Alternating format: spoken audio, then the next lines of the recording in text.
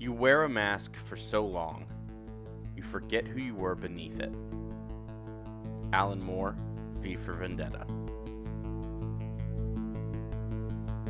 Bending Not Breaking, Season 6, Episode 5, The Metal Clan.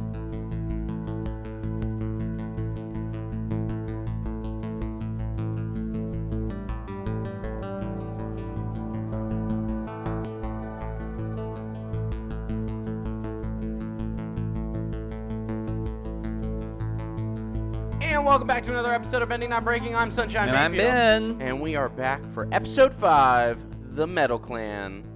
Season 6 of our podcast. Season 3 of The Legend of Korra. It's a great day to do a podcast. A little Travis Tritt right there for you. Oh, you Travis Tritt right there. Yeah, your southern drawl isn't typically that deep. What do you mean deep? No, okay. Please don't do this the entire episode. I don't know. It could be fun. I don't think so. I think I hate it already, and so an hour of it would be a whole lot. Who says it has to be an hour? We can go for an hour and a half. We can go for 2 hours. Please stop. Sweet Lord, please stop. All right. The Metal Clan. The Metal Clan. Oh, my goodness. Seriously. We've got people want to hear about the episode. The Metal Clan. Yeah. I'm here for it. Let's talk about Zhao Fu.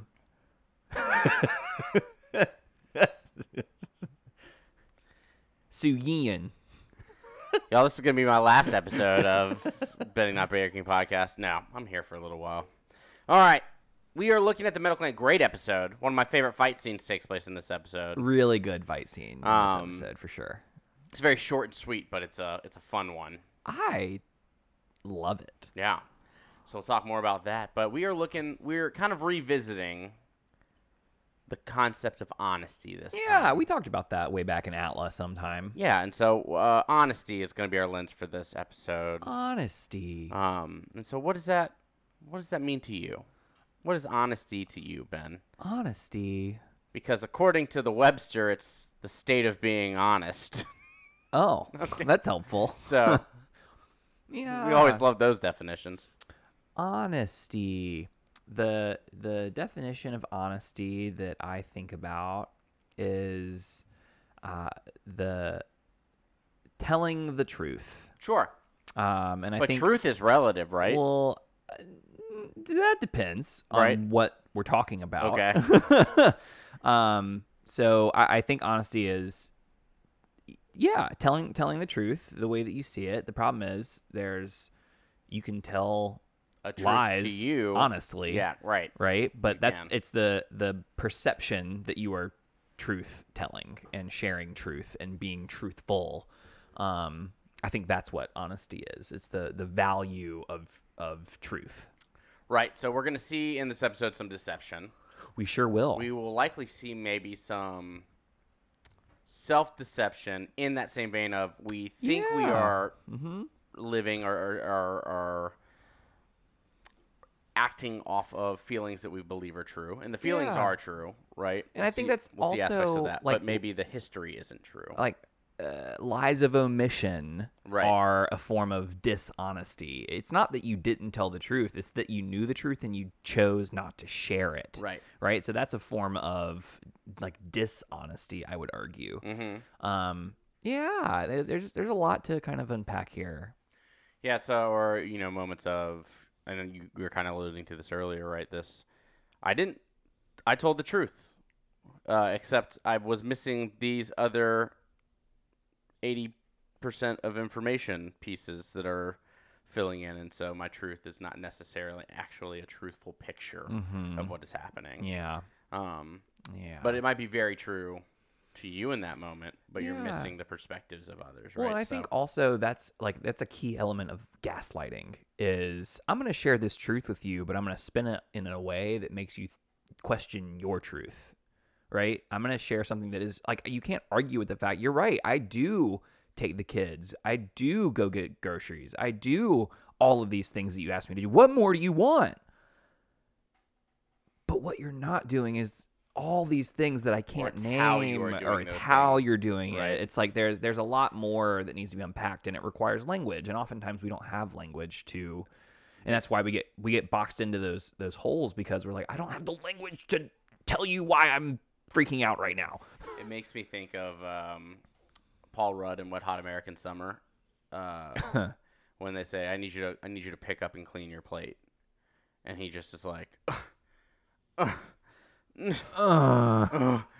and like throwing the dishes like down into the right. It's like, yes, he's putting them in the correct spots, and that's not necessarily how we want to engage in that activity, right? And so, as that plays into honesty and how we are honest in the way we show up, we'll talk a little bit more about that. Yeah, I think we will. Well, that's the whole point of this show, right? Is to dive into Yeah. honesty and how we maneuver our lives with that in mind. Yeah, right? I agree. But before we talk about this episode, Yeah, I have a responsibility. you do. to share the recap for the episode, and I'm going to be real honest with everybody about what happens. Are you ready? I was born ready. On your mark, get set, go. Team Avatar shows up in Zalfu, and despite Lin's protest, and then Aiwei is like greets them, and Suyin chastises them for secret keeping, and then the Beifongs argue, and then Opal's an airbender, and then Wei and Wen play a metal game that's a lot like Airball from Atla in like episode like 2 or 3, and then Huan has a banana sculpture, and then Big Fancy Meal by Pirate Chef, and Opal likes Bolin, and he likes her, but kind of doesn't realize it, and then Varric shows up, and then Lin throws a hissy fit. Zahir talks about Guru Lahima, and then Kaya busts a cap, and Zahir tries but fails, 3, and then Korra brings 2, Opal to an intervention 1, with Lin, and Lin says 0. nope. Yeah, we're pretty much there. That was It was pretty close. I had one more thing I wanted to share. Oh, But, yeah? yeah, but we're going to talk about it, so it'll be fine. Let's talk about it. Moments of honesty in this episode. Honesty. Yes? Is that Elton John? Is that what song that's? I can't name any more than that lyric. That's all I got. I think it's an Elton John song. Anyway, Or is it Barry Manilow? I don't listen to Barry Manilow, so I don't think it's Barry Manilow. Do you listen to Elton John often? Yeah, I love Elton John. Elton Sure, but John's you're not a my- big, like, you Elton- listen to music sometimes. Elton John Love Songs album is a 10 out of 10 perfect album. It's a lot of audiobooks for you. It's a Yeah. lot of classical for you. Uh-huh. I'll hear some James Taylor every now and then when you're cooking. I usually go to Mr. Wives or something along those lines. Rubble Bucket. But again, so or- like, not a lot of Elton. I know you like Elton John, but I have I don't know how Elton often John's entire piano songbook. Great. How often do you listen to that? I don't listen to a lot of things Great. very often, but I did.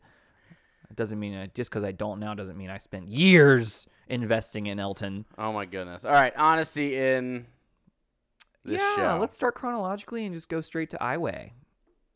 He is a truth Truth-seer. seer. That's fun. Yeah.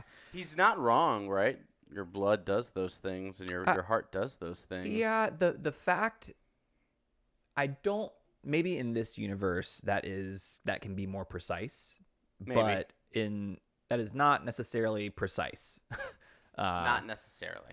In our world, I think that there are ways to bypass that, as we see Azula do, right, and with Toph. But maybe Aiwei is a little bit more of a honed skill. We don't know all the things, but that as a rule and as a skill and as someone that is in Zalfu claiming that there are no secrets in Zalfu, how do you feel about that? I'm curious. How would you like living in Zalfu with no secrets?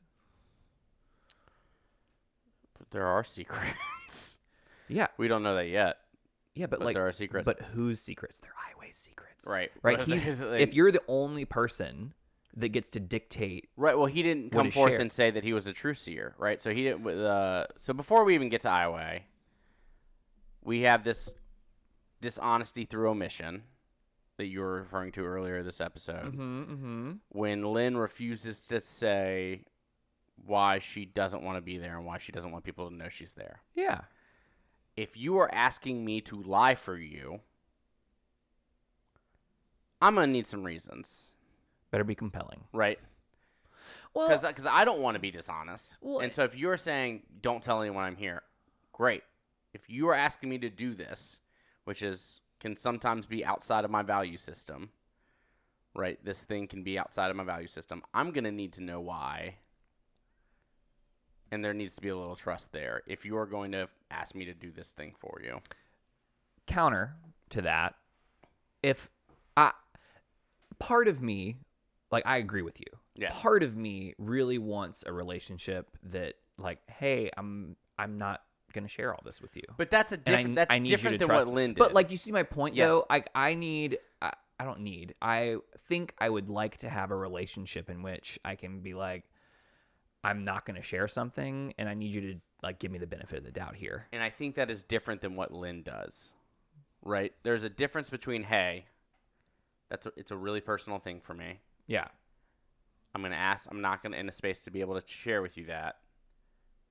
But please don't let people know I'm here. Is very different than, it's none of your business. Don't ask me, right? Like that's a very different thing. And that relationship is different because one of those is built on trust and vulnerability, and one of those reactions is not, right? And so why does Cora not throw Lynn under the bus then? Why does, like, is it a respect thing? Is it a maybe fear thing? Is it a I care about Lynn? We spent all of season 1 like is it an saving each other's authoritative butt? thing? Yeah, Like, I don't know. Because to me, So there might be trust on Cora's end, but there It's- might not be trust on Lynn's. it seems like a very generous move for Cora to just go with it. But then she very quickly, when she realizes she's been caught, like. But she has no skin in the game. She's like, oh, well, I got caught. I tried. You know, like. But it's different to say we've got another person on our team who is staying on the airship versus giving all the details away in that moment. And to be fair, had she not, she said we have someone else that didn't want to come into Zalfu, and then that they might not ever have known that it was Lynn, right? But so it goes. But so now we're in a compromising place where Iway's got this secret where he also doesn't say from right off the bat, That's something I know you're lying. That's something I wanted to talk about. Yeah. He chose to wait till he was with Su Yin to share that information. And rat her out to the boss. Not cool, Iway. Well, why doesn't he confront them right there? Yeah. Right then and there when Cora says, nope, this is all of us. Yep. I'm curious. Like, Political move, maybe. Maybe it's navigating that space. Maybe it's trying to maintain that relationship. Maybe it's to not call her a liar in that moment and to wait till they are deeper into this compound, into this city to do that. yeah, I'm curious if that was a Su Yin choice or if that was an Iway choice. Yeah. Because it seems like the wrong move to me, politically, to wait until you're back with Su Yin. Mm-hmm. But, like, it wasn't a very high stakes lie, apparently, right? Or at least for Cora. Right. But it's so there was no, like, what do you mean? Why didn't you say something? Like, I feel like, I don't know. That's a really complicated. It's complicated. I'm sure it can because typically I would say we want to hold people accountable in the moment Yeah, when we can, I would face to face. Yeah. If you lied to me, I want to talk to you about it. I don't love. I'm telling this higher person that you did this. Yeah. That's the equivalent of like me messing up in a peer worker like ratting me out to my boss when like if I messed up, come talk to me about it. Yeah. You didn't say anything to me about it. So Well, where's the trust now? and again, part of me also, just to be to put more context to that, there are situations where that is the right move. If it's a safety issue or Like, there are times when me talking to a coworker is like, this is not something I want to deal with. This is not something that is my responsibility to have to deal with. Mhm. I'm going to go to the boss and make them do it because that's outside my purview, and I don't want to deal with that. Sure. And there are myriad other reasons too, but I think that, and maybe Iway's in that space. Maybe he's like, oh, this is the Avatar. I don't want to be the one who confronts the Avatar. My boss is going to be the one who confronts I'm going to the make Avatar. Su Yin do that, right? Maybe. I mean, Now we know that he's totally willing to confront the Avatar later. we sure do. So Yeah. maybe he's not willing to play that card just yet. So yeah, I mean, I think your general first impulse was probably right there. Of like, I want to make Su Yin think that I'm like under her wing, and I do everything and am subservient to her. And it might just be a way to continue messaging that. Yeah. Which is a form of dishonesty when you're playing that kind of game, to like, hey, I'm going to act a certain way to get you to think a certain way about me. I wonder how much dishonesty there is in that versus like, or is that an honest play that we're just biased against because we are biased towards because we like that behavior. Yeah. Does that make sense? Yeah. Yeah. I want to go back to, though, our initial conversation about, like, the initial lie that took place, though, in those moments as well, because as I'm still kind of thinking about Lynn and Cora's response, I'm thinking about in our lives when someone says, hey, I'm not going to tell you why, but I need you to do this thing. I still want to lift up the concept of, like, if that is within my value system and you are asking me to do something or not do something, that I feel it is within, like, what morally and ethically I can get behind, I'm cool with that, right? Like, I need you to go pick up a stranger from the airport, but you don't get to ask questions about anything. Okay, weird request. Totally within my value system. Like, Yeah. sure. I need you to go lie to a foreign diplomat. No, I need more information on what I'm doing in those moments, right? Like, Yeah. and so I think that that's also part of it too, is that I think for both, it is fair to say, hey, I asked you to do this thing, and I need you to not ask questions about it because I'm not ready to say it. I think it is also fair to sit there and say, that is outside of my value system, and I need you to respect that that is a very tough thing for me to do without more context. Well, and I think the difference is it's not outside Cora's value system, Currently, yeah. right? That is something well within what we would expect from Cora. She doesn't love political figures. But I want, especially after dealing with the Earth Queen and President Raiko, last season, and so sure. Yeah. Or earlier this season. I want to go back to the original question that I posed, which is, how would you like living in a city there are, quote, no secrets? Yeah, I want privacy. Right? Like, what? Yeah, I want privacy. What do we do about that? That seems scary. Yeah, and does he have to be around? Like, does he have to be around us, or because I think again, there's you have to build trust in those. To quote Meet the Parents, a circle of trust that you get to be a part of to learn more and deeply about things. So I think it depends. For me, the privacy needs to be there, and then the elements of what people know is what I choose to let them know in those moments, right? Like, because there might be things about me that I don't think are wrong, but I'm not willing to share yet, right? Yeah, and I there's an interesting question for me, I guess, coming up around like Fifth Amendment rights, for instance, which is the not implicating yourself. I plead the Fifth. And we've seen that abused and misused. And there are also things where like I don't want to answer that question. I think that me answering that question is going to cause problems for not just me, but for a lot of other people that have nothing to do with the situation we're talking about. I want to be able to irrationally vent to friends. Yeah, right? Knowing that I'm being irrational and that this is me processing like emotions and not how I might truly feel about an individual. But if I need to irrationally vent for a second, I don't need that being known by everyone. Yeah, I don't think this is a city with no secrets. I think that Aiwei is probably paid and utilized in a way that like all government Zafu's own personal Patriot Act. Yeah, essentially kind of a deal where if you do something wrong, you probably lose your right to privacy, and we can ask you these questions, which is I wonder Su Yin feels very progressive. More so. I'm sitting here snapping my fingers the whole episode at everything she says. Smack talking the queen and talking about I'm here people's for ability to live into what makes them passionate and happy, and you're like, Su Yin, yes. I love that. Yes. Keep going. Let's make sure everyone's taken care for and safe, and then they can do all the things they want to do to help progress the community around them. Like, absolutely. I'm here for it. But no secrets. Yeah. it's okay. It's a little iffy for me. Yeah. So there's a little bit of an ethical quandary here. But I think we've probably sat with this enough. What's another moment of honesty? Let's talk about Zahir. The liar. Yeah. Flat out lies. I don't love. Now he's the villain of this of this arc. So Yeah. but man, taking and abusing a community's welcoming nature, Yeah.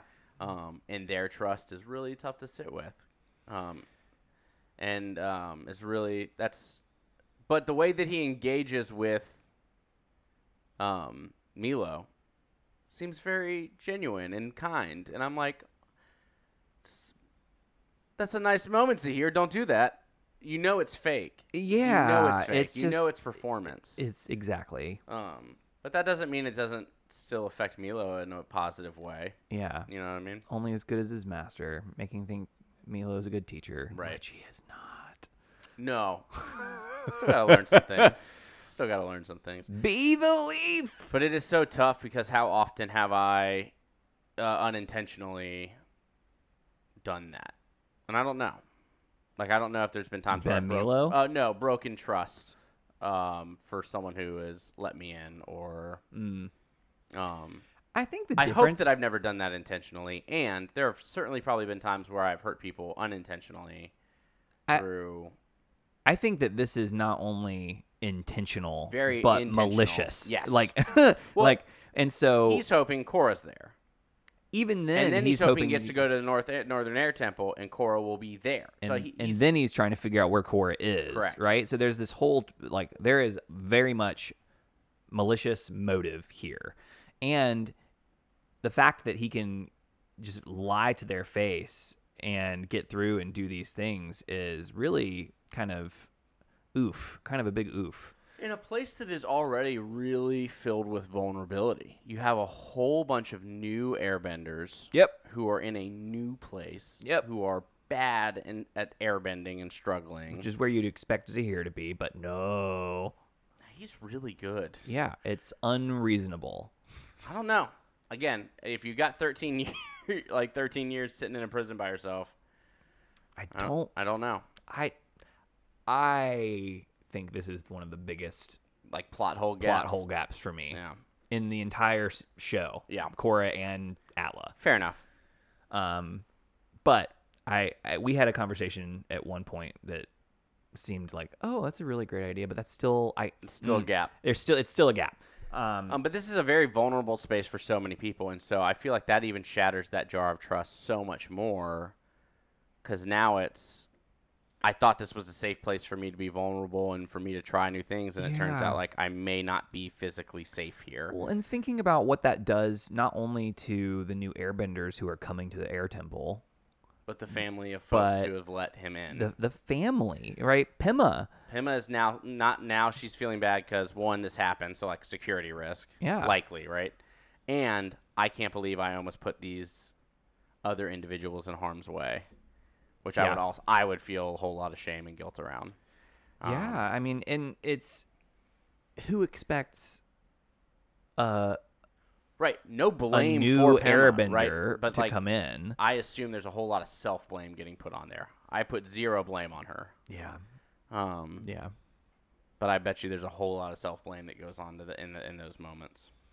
Well, and it's the same feeling when he goes into Tenzin's study, and Iki finds him, and only Daddy goes in Daddy's study. That's really what throws Kaya for. And Kaya is like, she's like, this is why are you in something's here? wrong. Something's wrong. You also this is where she connects the dots. Yeah. Right.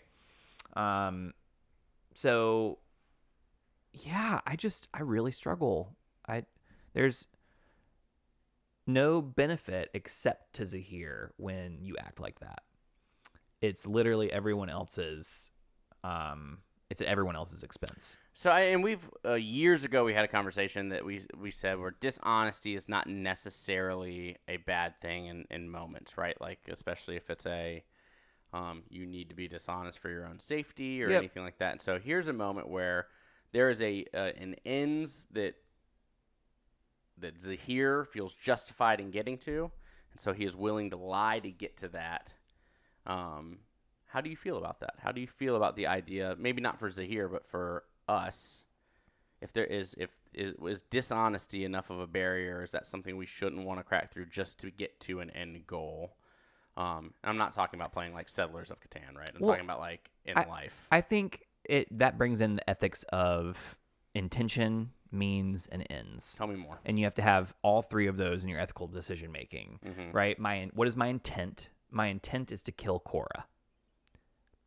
Oh, Yeah. that's not okay. The means I'm going to do it is to lie so that I can get more information and find out where she is. Also not good. Yeah. The end is that Cora dies. And the end for him, the story that he is sharing is that we are creating a oppression-free anti-government where everyone can truly be authentic and genuine, which is like, oh, that's really beautiful when you paint it the way you paint it. The problem is the intent and the means are very problematic. Right. And I think when we are talking about it, sometimes ends make it so that the means are worth it. For instance, if I'm going to save someone's life by lying, then the means of lying are worth it to save a life. To me. Yeah. It depends on what your higher priority is. And so it's a setting of priorities, it's a setting of values. Where does your honesty value, how does that align with your, whatever, abortion, right? I have to lie to get a safe abortion, right? Okay, I'm going to lie. Because that's so it's one of those things where like, where does the value and where are the priorities in that? And I think when we're making that decision, we have to think about our intent. We have to think about the means by which we will achieve that intent and then the end goal. Yeah. So sometimes I think it is reasonable to lie. Yep. And necessary. Sometimes. And well within my value system. And it's also important to highlight it's not a clear-cut thing, right? Like this, a process like that is very relative to what's happening, but I think you kind of said it's like the values that are put there are still important, right? The intent is important. We often say like intent's irrelevant when we talk about impact. Yeah. But when we talk about intention, intent is very relevant. Yeah. Like, right? So, and there are times where intention, again, is also super relevant to when we're talking about the ethical and moral standing of what we're choosing to do or behave. Yeah, I really struggle with, because a lot of the reason people like Zahir is people are looking like, oh my goodness, like this end goal that he's painting is kind of great. And those are some of the best villains we have, right? The best. Amon was the same Amon way, was same, right? Like, ooh, like, no, non-benders should have equity in the way that they exactly engage in this society. And we think of Joker from The Dark Knight, and it's like, yeah, he also doesn't want mob bosses and like systems in place that help allow mob bosses to thrive. Yeah. He's also just more looking for chaos, but like those are the things where like I can kind of get behind that aspect of things. Well, it's problematic too because the villain is a revolutionary. Right? We're going to talk about this more like episode 9, I think, when we get Zahir's reasoning behind the Red Lotus. But for now, when like there is a history of treating revolutionaries as villains. It happened with Martin Luther King. Mm-hmm. It happened with so many people. Well, especially when those tropes get played out in media all the time. Exactly. I immediately think back to the Falcon Winter Soldier, where you had this group of people who are sitting there saying, like, this is the world we want to live in. We want to take care of these people. And it seems like in storytelling, you don't want enough to question and be like, that's actually not a bad idea. So you have to sit there and be like, and we're willing to kill children to do it. And you're like, oh, like you were so close to being like a villain of this story, but still one that like allows for questioning. But it's always taking it 5 steps too far to make sure that it's very clear to the people, like, this isn't where we want to be. We want order. Well, and I think it's fair to say that the media of the time like treated Dr. King the same way. Right? This revolutionary was treated as a villain who was several cartoons put out about the riots caused by exactly Dr. King and his whole ethic is about making sure that our intent and our means align with our end goal. In order to get to beloved community, we have to act as if it is already present. We have to make sure that we use love and nonviolent struggle rather than violence in order to get there, because there is no violence in Beloved Community for Dr. King. And that was his whole goal, that's why he wanted to use nonviolence. So it's one of those things where Zahir is, if we step away and get meta a little bit, the Legend of Korra and other shows that like typify the revolutionary as the villain is only playing into that trope and making it so that when people actually do rise up in the United States, and even in ways that are ethical and that match the end goal, they are aligned and painted as these characters from TV shows that are so often present. Correct. So that's tough. That's really tough to grapple with. Yikes. Well, so that's where media literacy comes in, right? Is understanding what's the intent. I like that. What's the end goal? I like that. What's the means? Don't love that. So what are the means that we do love to accomplish those things, right? And how do we engage with that? Yeah. And this is when Kaya does some real hot bending. Yeah. Like more of the arms, more of like the creating arms of that slam into the koi pond. Yeah. Kaya's got moves. And she goes straight up water avatar on she gets like her own like water cage and does all like there's a lot of things that Kaya does that like, oh dang, she's like a very talented waterbender. I'm here for it. I will also say this is another fight that I'm annoyed with. I love it. It's a beautiful fight. And she should not have been taken out so easily. She should absolutely have taken Zahir down. She's been sparring with Tenzin her whole life, who is like, I'm just saying. So let's arguably say 40 years of fighting. So I'm just saying, the only like thing that I can think of here is that she's just surprised by how good he is. Yeah, maybe. Underestimated him, perhaps. Yeah. I think that's a reasonable reason. Yeah. But back to honesty. Yeah, back to honesty. Let's talk a little bit about sister, right? Lin and Suyin. And let's talk a little bit about how the way that we perceive past events, the way that we perceive the behaviors of others, how that plays into honesty and how that looks like for us. Yeah, the first thing I thought of when you said that was whoever holds the problem owns the problem. Yes. And Lin has been holding on to this problem for 30 years. Time. Yeah. Right? If not longer, but I think that's a number that was thrown out in the episode. They said 30 years. Yeah, 30 years. So Lin has been holding on to this problem, and Suyin says, I've tried to reach out. And Lin says, no, thank you. So let's pause there for a second. Okay. Because I think that's a perfect place to be like, when you reached out, what did that look like? Mm-hmm. Right? Fair. Because I think that's always a common one. Like, I tried. Well, when you tried, you said, hey, you're being a real jerk. Come back here so we can talk about this. Well, that's not really trying. Like, that's not really like... I tried. I tried to mend the bridge, right? Yeah. You know, how often... That's fair. That makes me think of so many times where parents and children have those, like, tarnished relationships. And I feel like I always hear a parent say... I've done everything I could. And the reality is... Did you try? Yeah, when I walked through the door, it felt like being gaslit for 45 minutes. So I left, right? So, I think that is a moment of Lin is being honest when it comes to her perception of what has happened. Or Suyin is being honest based off her perception. Yeah. Lin might very much say, no, that was not trying, right? That was an attack. That's a really good point. Yeah. Yeah, I was not thinking about that, and I think that's a really good point because I was very much... Because the way Lin is painted in this episode... Well, and we would believe that... You would very much believe. Well, because the way that Opal comes in... Yeah. If we assume that Suyin approached the exact same way... And let's be clear, the way Opal approached was incredible. I don't know if I love Korra, like...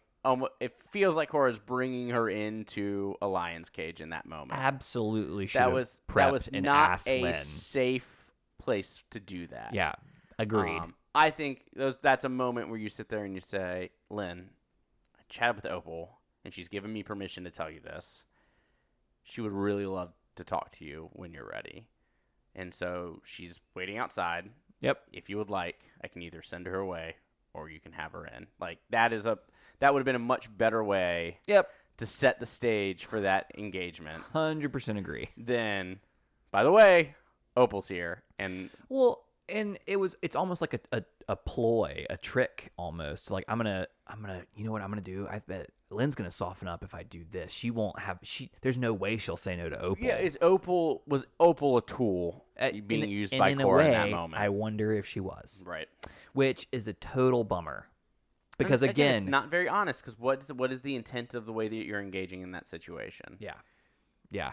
And I wonder if Cora set Opal up and said, "Hey, this is what I feel like Lynn is struggling. I would love for you to talk to her. I think you could probably get through to her." I bet you there's probably a couple. I bet you, if I'm giving the most generous assumption, Cora sitting and says, "I'll get Opal to get to meet her aunt. That'll be cool, and we'll fix their relationship with her mom. That'll be cool." Yeah. With the ultimate goal being like, let's get Lynn out of her funk and not let's reconnect Opal with her aunt. And I think that matters. Like, I think those are different intentions. Yeah. Yes. Yes. I think the takeaway here is use Opal's language whenever you want to go into a hard conversation, because that was awesome. Other takeaway. A lot of me statements, a lot of I feel statements. Yep. No attacking whatsoever. Just a lot of, hey, I've heard wonderful things about you, and I want to get to know you better. It was beautiful. And so I'm wondering what the trigger phrase was that made Lynn turn so quickly. Oh, I don't think it was. Or if it was just the whole thing. I think it was the shame of Yep. I'm not a good aunt. Yep. And so, or aunt. I think that's what it was. Yeah. And I think the next takeaway from, so 1, be Opal. 2, don't lure people in, or don't, if you're Cora, lure Opal into a conversation she is not prepared for. Yeah. Or the other side of it, don't blindside someone with a conversation they're not ready for. Correct. Right? Both of which can be a form of dishonesty. Tools of dishonesty. Right? Yeah. And it all depends on the conversation that Cora had that we didn't see with Opal on the way from talking to Bolin to going to Lynn's room. Well, then you know what you don't do. And I think this is a moment where I hear this phrase so often, and it is one of my least favorite phrases that people will say to defend unkind behavior. I'm so excited. I'm just being honest. No! Right? No! Because after Cora says those words, and we've heard people say something similar before, those words were cruel. You talking about the last words of the show. The last words she said. The ones where she said, You're always going to be a bitter, lonely woman. Yeah. Now, 1, we don't know if that's true. Like, factually, we just don't know. So you can't tell me I'm just being honest, right? But we've seen reactions similar to that of people before where it's... Well, people lash out. People are mad. People are angry. And then they're like, I was telling the truth, and I'm just trying to help them be better. And you're like, no, because you can be honest and unkind at the same time. Yeah, you can be brutal. Brutally honest. The question is always worth, am I being compassionate with the way that I'm speaking this truth right now? Yeah. And so you can state your feelings, and you can say that you're hurt. But when we lash out like that, we are doing a disservice to that relationship. Yeah, and that the same argument is made for, like, authenticity. Well, that's just my authentic self. I'm just being myself. I'm just being me. Is someone who's just unkind and snarky to people. So that's just me being me. Do better. Be better. Well, and that's because I think and when we're talking about being honest with ourselves, I think that matters. There is something about being authentic and being able to show up into a space as your authentic self. Yep. If your authentic self truly is someone who is unkind that causes harm, you should change that. Yeah. And make it not, and you can do that. Like, you should also and you can still be authentic. Want to change that. Right? You can still be authentic and get to be the things that make you unique and be kind to people. Right? That is not a deciding cornerstone of your personhood. Well, to me, I think this will pertain to honesty in the same way. I think when we choose to live into our most authentic selves, I think the question is, am I being honest with myself? Right? If I do, am I being honest to who I want to be? Right? And I think that's the question, right? That's it. Am I being the person that I want to be in these moments? Yeah, and Because you can set boundaries, you can be stern, you can do all of these things while still being compassionate and treating people with love. That doesn't mean you don't let people walk all over you. It doesn't mean that you let people be unkind to you, but you do not have to then do that back. the problem is if we perceive our personality, our selfhood, who we are as stagnant and unchangeable, then who we are cannot change, right? If we don't see ourselves as something that is fluid and we see ourselves as a stubborn rock that can't be bent, what happens is we're going to act that way. And we're not going to give ourselves permission to live into something better or live into the potential of what could be. And so I think part of addressing the honesty of who we are is reckoning with who we are at this moment, deciding and arriving at who we want to become, and realizing there's a way to get there. I think that as soon as we believe that people are stagnant and cannot change, we are going to really have a bad time and we're going to suffer. This conversation made me think of a quote from the finale of Miss Marvel. So spoilers ahead in 3. It's so 2, good. 1. The quote that the Sheik says to the boys as they're leaving hiding: just because someone treats you as their enemy, their enemy, doesn't give you the right to treat them as yours. And I love that moment. Yeah, it's a great moment. And I think that speaks to kind of like, we can be compassionate and set boundaries and do those things and want to be the person that we want to be without resorting to those types of language barriers of you're just a bitter old woman and you'll always be that way. Because those were some daggers. And it was a dagger. We see Lynn start crying. Like Lynn Yes. is crying. And so it's clearly there's clearly emotion here that is it's not just bitter, angry. We've now tapped into like, oh, there's hurt here, right? That was like, duh. But to the first time viewer, you're just like, she's just angry out the wazoo. Yeah. So I think the big takeaway is what we're kind of hitting off of this is that perception, that first draft that you're telling yourself, you might not be being honest with yourself as what's actually happening. And so rewriting that, reprocessing that, doesn't mean the first draft wasn't correct, but taking time to be aware of this truth that I am perceiving. Is that actually what's happening?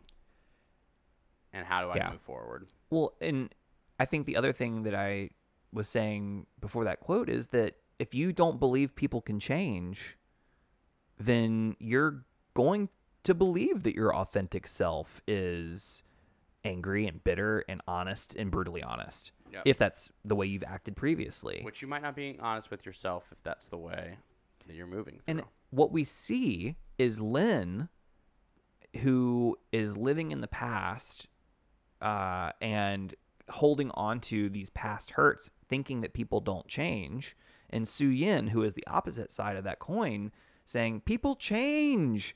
I have a pirate that's now a brilliant chef. I have these people that are now dancers. I have people change. And to Lynn, people don't change. And I think that if we, again, who we are and how we act and the honest portrayal of self depends on the image of ourselves and the image of people. And so I wonder where that comes from, right? Does that come from their professions? Do their mindsets come from their professions and doing those professions for long times and the systems they've surrounded themselves with? Does it come from the trauma experience, right? So a lot of it is what I'm arguing is it's nurtured, right? Those feelings are very much nurtured by what we surround ourselves with and who is around us. whether we choose them to be or not, right? So Yeah. that's going to have an effect. Any other big moments of honesty we want to lift up before moving forward? I want to talk about Bolin. There's a few moments with Bolin. That's a banana, right? That's one of them. That's Like, a banana. Well, it's because a banana, and then what is it? Huan is of course not. It's representing harmonic convergence. Duh. And Bolin is like, yes, I totally see see it. that. And then clearly Demako, as he's walking away, is like, that's a banana, right? No, right? seriously, like, Everybody's thinking that, Well, right? sometimes I think it's just we do that to like confirm that we're not out of it, or that we're someone else sees that that's just a banana, correct? Right? Well, that's a moment of dishonesty, right? Where he's like, Yeah. I'm going to tell you what you want to hear because this is clearly an uncomfortable situation for me, right? The way that that was set up was like, you are clearly judging hard, so I am going to lie to you and tell you you're right. And I think that tells me that when I come across as super judgy, I'm fear of conflict. putting people in a position to lie. Yeah. Right? And so for me, that's reminding me that, I didn't see it as a banana before. I think it means a lot more than that. To me, this is what I meant. Is a very different reaction. Yeah. But currently reading, or just finished reading, the 5 Dysfunctions of a Team, and one of those, it is great. Patrick Lencioni. So easy. It's such an easy read too. Great author, very right? Simple. Very story-esque hypotheticals that play into a really nice takeaways, right? So I like The Ideal Team Player is another one from him that I think is, if you're also talking about The leadership. Advantage. Yep. Also, he's written several. There's some good ones. But a part of that is this fear of conflict. Being an absence of trust. Those are the two bottom bases of his pyramid of the 5 dysfunctions of a team. Yep. And what happens on teams that we will work on, or even in familial spaces or with friends, is if there is a absence of trust, that you will respond kindly to criticism. And if that creates a fear of conflict, then we're going to lie to avoid conflict. Yeah. And then we are not going to be successful in whatever we are trying to do. Because we're living in this artificial harmony. Correct. Right? Which is it's not real. It's artificial. And that's what has been crafted by Bolin. Correct. In this moment. Exactly, right? This artificial harmony. Oh, we're totally fine. I totally vibe. That's a banana. Correct. And how often do we totally do that? And then we get to decide, like, no, I don't need this to be a team. This is a stranger in the cafe that is acting weird, and so I don't need to be in a team with them. So if artificial harmony gets me out of this safely, I will do just that, right? Versus, no, this is a group of people I trust, and we have a common goal together. There should be conflict there. And we should live in it, because conflict's a nice little place where we grow and learn and find solutions, and conflict's lovely. Yeah. Bolin's makes me nervous in this episode too. This whole scene with Mako in the bathroom is really like gives me the creeps a little bit. Talking about his like love life and it's Mako's like, so like Opal, I mean, she seems to be vibing you at dinner, and Bolin's like, yeah, but I'm not into her. And then he proceeds to be like, I guess I could be into her, and it just feels really like a not healthy form of like maleness. Right, does that make sense? Well, because I think there's two versions of this that could happen, and I don't think this takes place in this version. So I think there's two. Yeah. There's the one, the macho, masculine, like, oh, I'm too good, and masculinity and her rump. Oh, no, if she likes me, then like maybe I'll give it a try. Versus like, no, I don't want to do that, and then being told, no, that's stupid. You should treat people kindly, and you should give her a chance.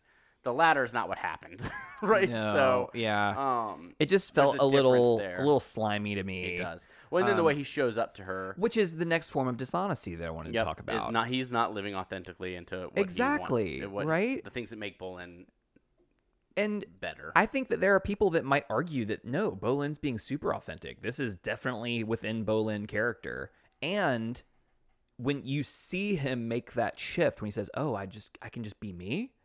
So he clearly has a Yeah. Well, what different What we idea. see is Opal does not have a fear of conflict, And we love that. and we This love is that. another reason we love Opal. Yeah. Big fan of Opal this episode. Opal is a shining star. Because we love that moment of I don't like you when you do this. Thank you. Whoa. Love- Yes, love girl. that honesty. Yes, queen. But yeah, I think that Bolin is showing us what it looks like to be dishonest and Yeah. with who we are and how we present. Mm-hmm. Right? And it's not what he says that is dishonest. It is the way he shows up is dishonest. And I think that is a key thing to be paying attention to. Yeah, so how do you change this into the conversation around being on for work or being on for I'm volunteering for this thing. I forgot that I volunteered for it, but I should probably show up in a positive way. Yep. So I'm going to put on this mask of me being on. Is that a good form of dishonesty? Is that a bad form of dishonesty? Again, because I think that to me, that plays into the same, like, intent means end, right? Like, or is that the person I want to be? I want to show up this way, so I'm going to fake it till I make it. Yeah, and this is complicated for me. Yeah. Because there are situations where I think asking people to put on a face is asking too much. Yes. And there are also times where I think that you volunteered to be here. This is an expectation. You either need to leave or you need to show up and be more positive or be X, Y, or Z. For instance, if you're working with children and you are an angry pants person right now, you either need to figure out how to check that or you need to not be here. It's a conversation I have with staff all the time who work with children is like, I want you, if you are having a tough day, I want you to feel comfortable in coming in and being like, I'm having a tough day. And it's And also let's not find a just solution. kids. But you don't need to vent to your children or take it out on your children when you're having a tough day. And so let's find the solution that works that also allows us to create a welcoming place for the kids that we're serving, right? So Yeah. it's how do we do both? And here's an extreme, right? We used to work at summer camp, and there was a time where a counselor passed away during the summer. It was like a very close-knit staff, and the counselors were expected to show up the next day and work and like be normal and be smiling at kids and not acknowledge the fact that like they didn't share with the kids because they didn't want to share with the kids. Right. And this was, 20 years ago. So it's one of Yeah. those things where that's a really complicated situation where you can't shut down camp when This magical, wonderful this- experience that allows kids to grow and become. it's the equivalent of like a Disneyland experience for a week. It can be, for right? sure. Yeah. And so that's one of those things where I really think that's a really problematic situation where staff need to be able to process that Mhm. their friend that they were very close with is now gone. Mm-hmm. What the campers have no idea why all the counselors are crying. Like there's just a whole lot of problems there, and Yeah. that's so. Moral of the story is, I think it's unreasonable sometimes Yeah. to ask people to fix your face. Yeah. And there are other times when I think it's perfectly reasonable to ask. Yeah, because how does that play back into the conversation we had earlier, which is, well, this is my authentic self. And it's like, well, Well, and I think it's a matter of boundaries too. And how have you set yourself up for that? Because if you're an employer and your employee is having a tough day, you need to have a better system that, one, is going to support them, correct. right? How do I Correct. support this employee to make sure that they are doing okay? Mm-hmm. But also, if Not they ju- can't, not for work productivity, but because we care about them. because we care about people, Correct. right? Yep. Because we care about the people that work for us. But also, if they can't be there, you need to have a system in place that's ready to step in and support the work that needs to get done, right? And so you, as a business, as an organization, should not break if one link is done. There should be Correct. There should be other structures in place that make it so that we can move on. we can support our we can staff support and we staff. can continue to do the work that needs to get Exactly. done. Right? Me not being there should not make everything crumble, Correct. which is not the case That's so many places. at a lot of Yep. places. Yeah. Wow. I didn't think we were going to talk about that with honesty. I think that's important, though. I think the way we show up is very much plays into honesty, and so Yeah. The last Bolin, thing for me. Oh, sorry. yeah. So Bolin doesn't do that with Opal, and we are happy that she calls him out for it.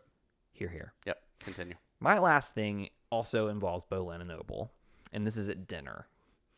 You know, Opal's like, yeah, I've never had a bad meal in my life, and Bolin's like, yeah, I used to eat garbage, and Opal's And it's yet somehow endearing. yeah, Right? and Opal's like, oh, I'm so sorry, which I think is that might have been like a shaming comment. I had no idea you've been through that. I'm so sorry. I'm telling you about all the riches I've been enduring my whole life. Right. I'm so sorry. And he's like, no, it's totally fine. And so my question is, there are times when we can share things about our lives that are perfectly true, that how do we discern when it is an appropriate share, not just for others, but for ourselves? Right.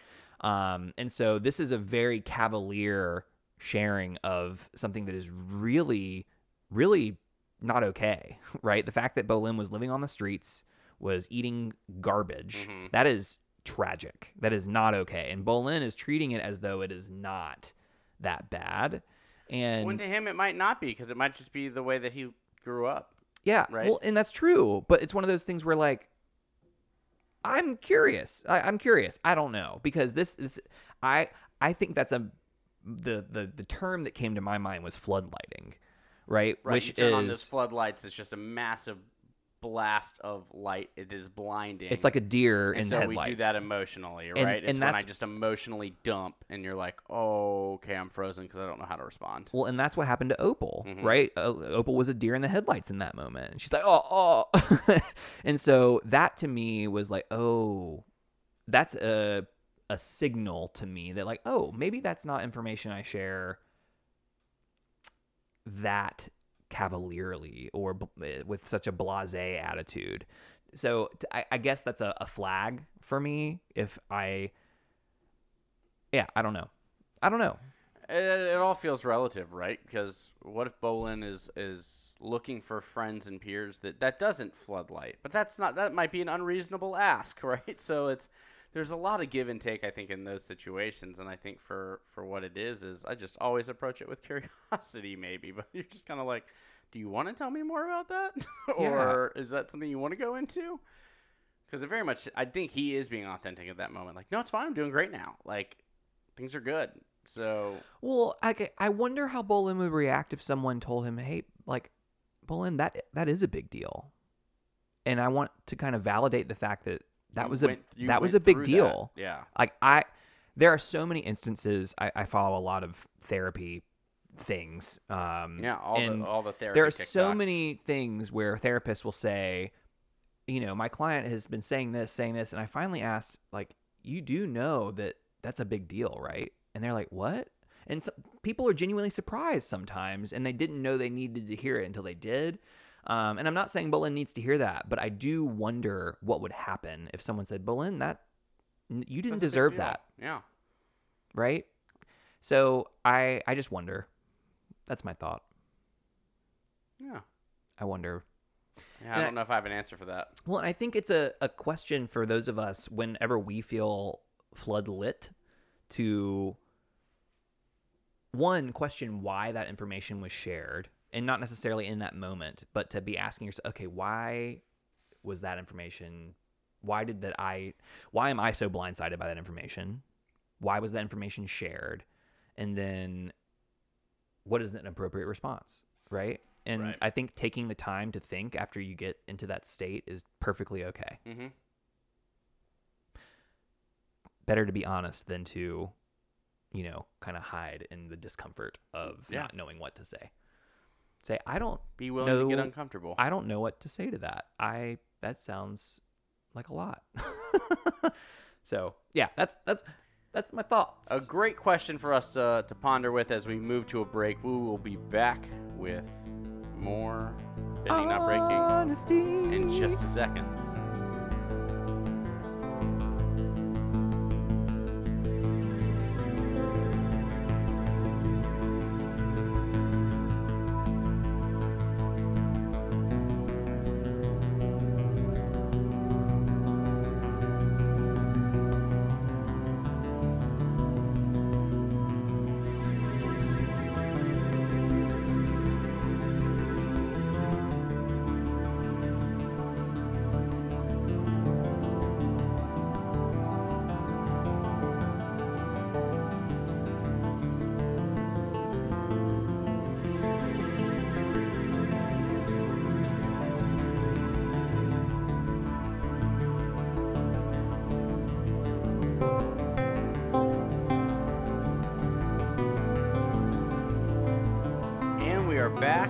Dun-da-da. Before we jump into our tweet and law, devotion, and gratitude, just a reminder, please, if you are loving the episodes that you are listening to, be sure to like, rate, review, subscribe wherever you listen to podcasts. Follow us on all our social medias at BNB_pod. That's Instagram, Twitter, TikTok, all the places. You can also find us on Patreon at That's BNB_pod. Join us for live episodes. Yeah, we have live episodes every month. We have a lot of other cool tiers where we do personalized episodes and things along those lines as well. But one thing I do want to say is we would love to get to a point where we can pay our producer at least a living wage, and that means we need to get a little bit more patrons. So if you have been on the fence but you support people getting a living wage, this is the impetus for you to chip in and help that happen. A lot of volunteer work happening in the B&B studios. Yep. Yikes. But thank you all. And then also, if you want to give your thoughts on episodes, feel free to leave us a little voice memo at thearchiv@gmail.com. We love those. Or just write us a little email and let us know your thoughts on the show. We might read them on an episode in the future. This is absolutely correct. This is true. Tweet and law. What is pushing us and pulling us away from this episode? Pushing us away, pulling us in. I will start with the thing that is pushing me away. Yeah, I said it briefly earlier, but I really don't love the fact that Milo and Iki are put in a position to teach all of the new airbenders that come in. I think that they are not given the tools to be successful. So they were not set up for success, and I'm worried about that whole process. That's my push. Yeah, I don't love that Lynn popped Naga's ball. I thought that was a jerk move. Who does that? Who does that? I wrote that down. I can't believe we didn't talk about that. Who does that? Oh my goodness. I can't believe I forgot to mention that. Like, what monster, like, pops their dog's ball? Like, oh, God. Ugh, man. That polar bear dog was living their best life, and you just ruined it. You ruined it. God, you joy killer. Gosh. Okay, I got my rant out. Dang. Just expressing my emotions. Yeah. Find a better way. Wow. And what pulled you in? Oh, what pulled me in this episode? That's a great question because I had it, and now I don't have it. What pulled you in? I loved this fight between Kaya and Zahir. I like it every time I watch it. We watched it twice just before we started recording, and I was here for it both times, and it didn't get old. And it was just, there's something really cool about watching a master waterbender get after it. I was just really impressed with Kaya.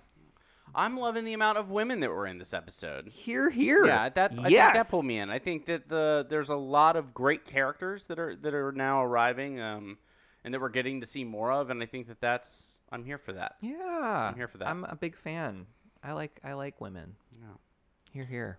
So that's especially women in power, right? Women in positions of power. It's nice to see a society with a matriarchy as opposed to a patriarchy. For once. In this one show. I guess we do, because of the Earth Queen too, right? Yeah, so, yeah, Korra just did really well. Yeah, she sucks, but, Korra as a series did a really good job and still could have done even better. Yeah. But this is an episode where it's really showing, so I appreciate that. Let's jump into our devotion. Through the element of fire, we're talking about honesty. We are. So what you got? Yeah, I felt like Korra pulled an Ozai and put a scar on Lynn's face with all of the fiery honesty that she had in that moment. Yeah. So don't do that. Don't be Ozai. Don't be fire Ozai. Don't do that. Do not burn people alive, right? Like, that is rude and inconsiderate. Yeah. And I think that... Yes, some would say if you are going to physically burn someone, that it is quite rude. But I would, words hurt.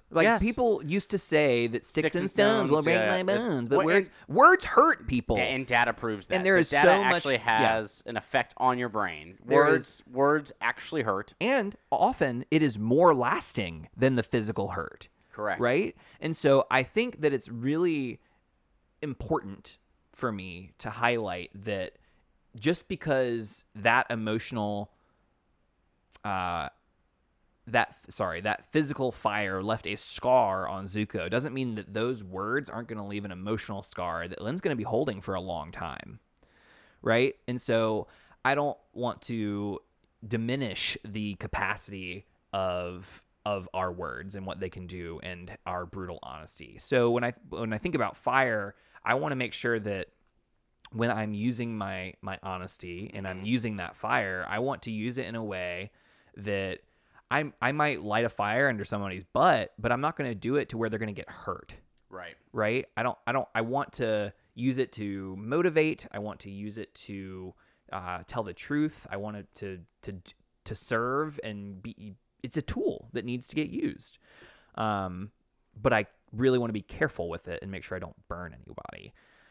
So, moral of the story is, if I am in a place where I am hungry, angry, lonely, or tired, I want to make sure that I am being extra cautious and filtering my, quote, honesty and making sure that it's not coming from a place of pain. Yeah.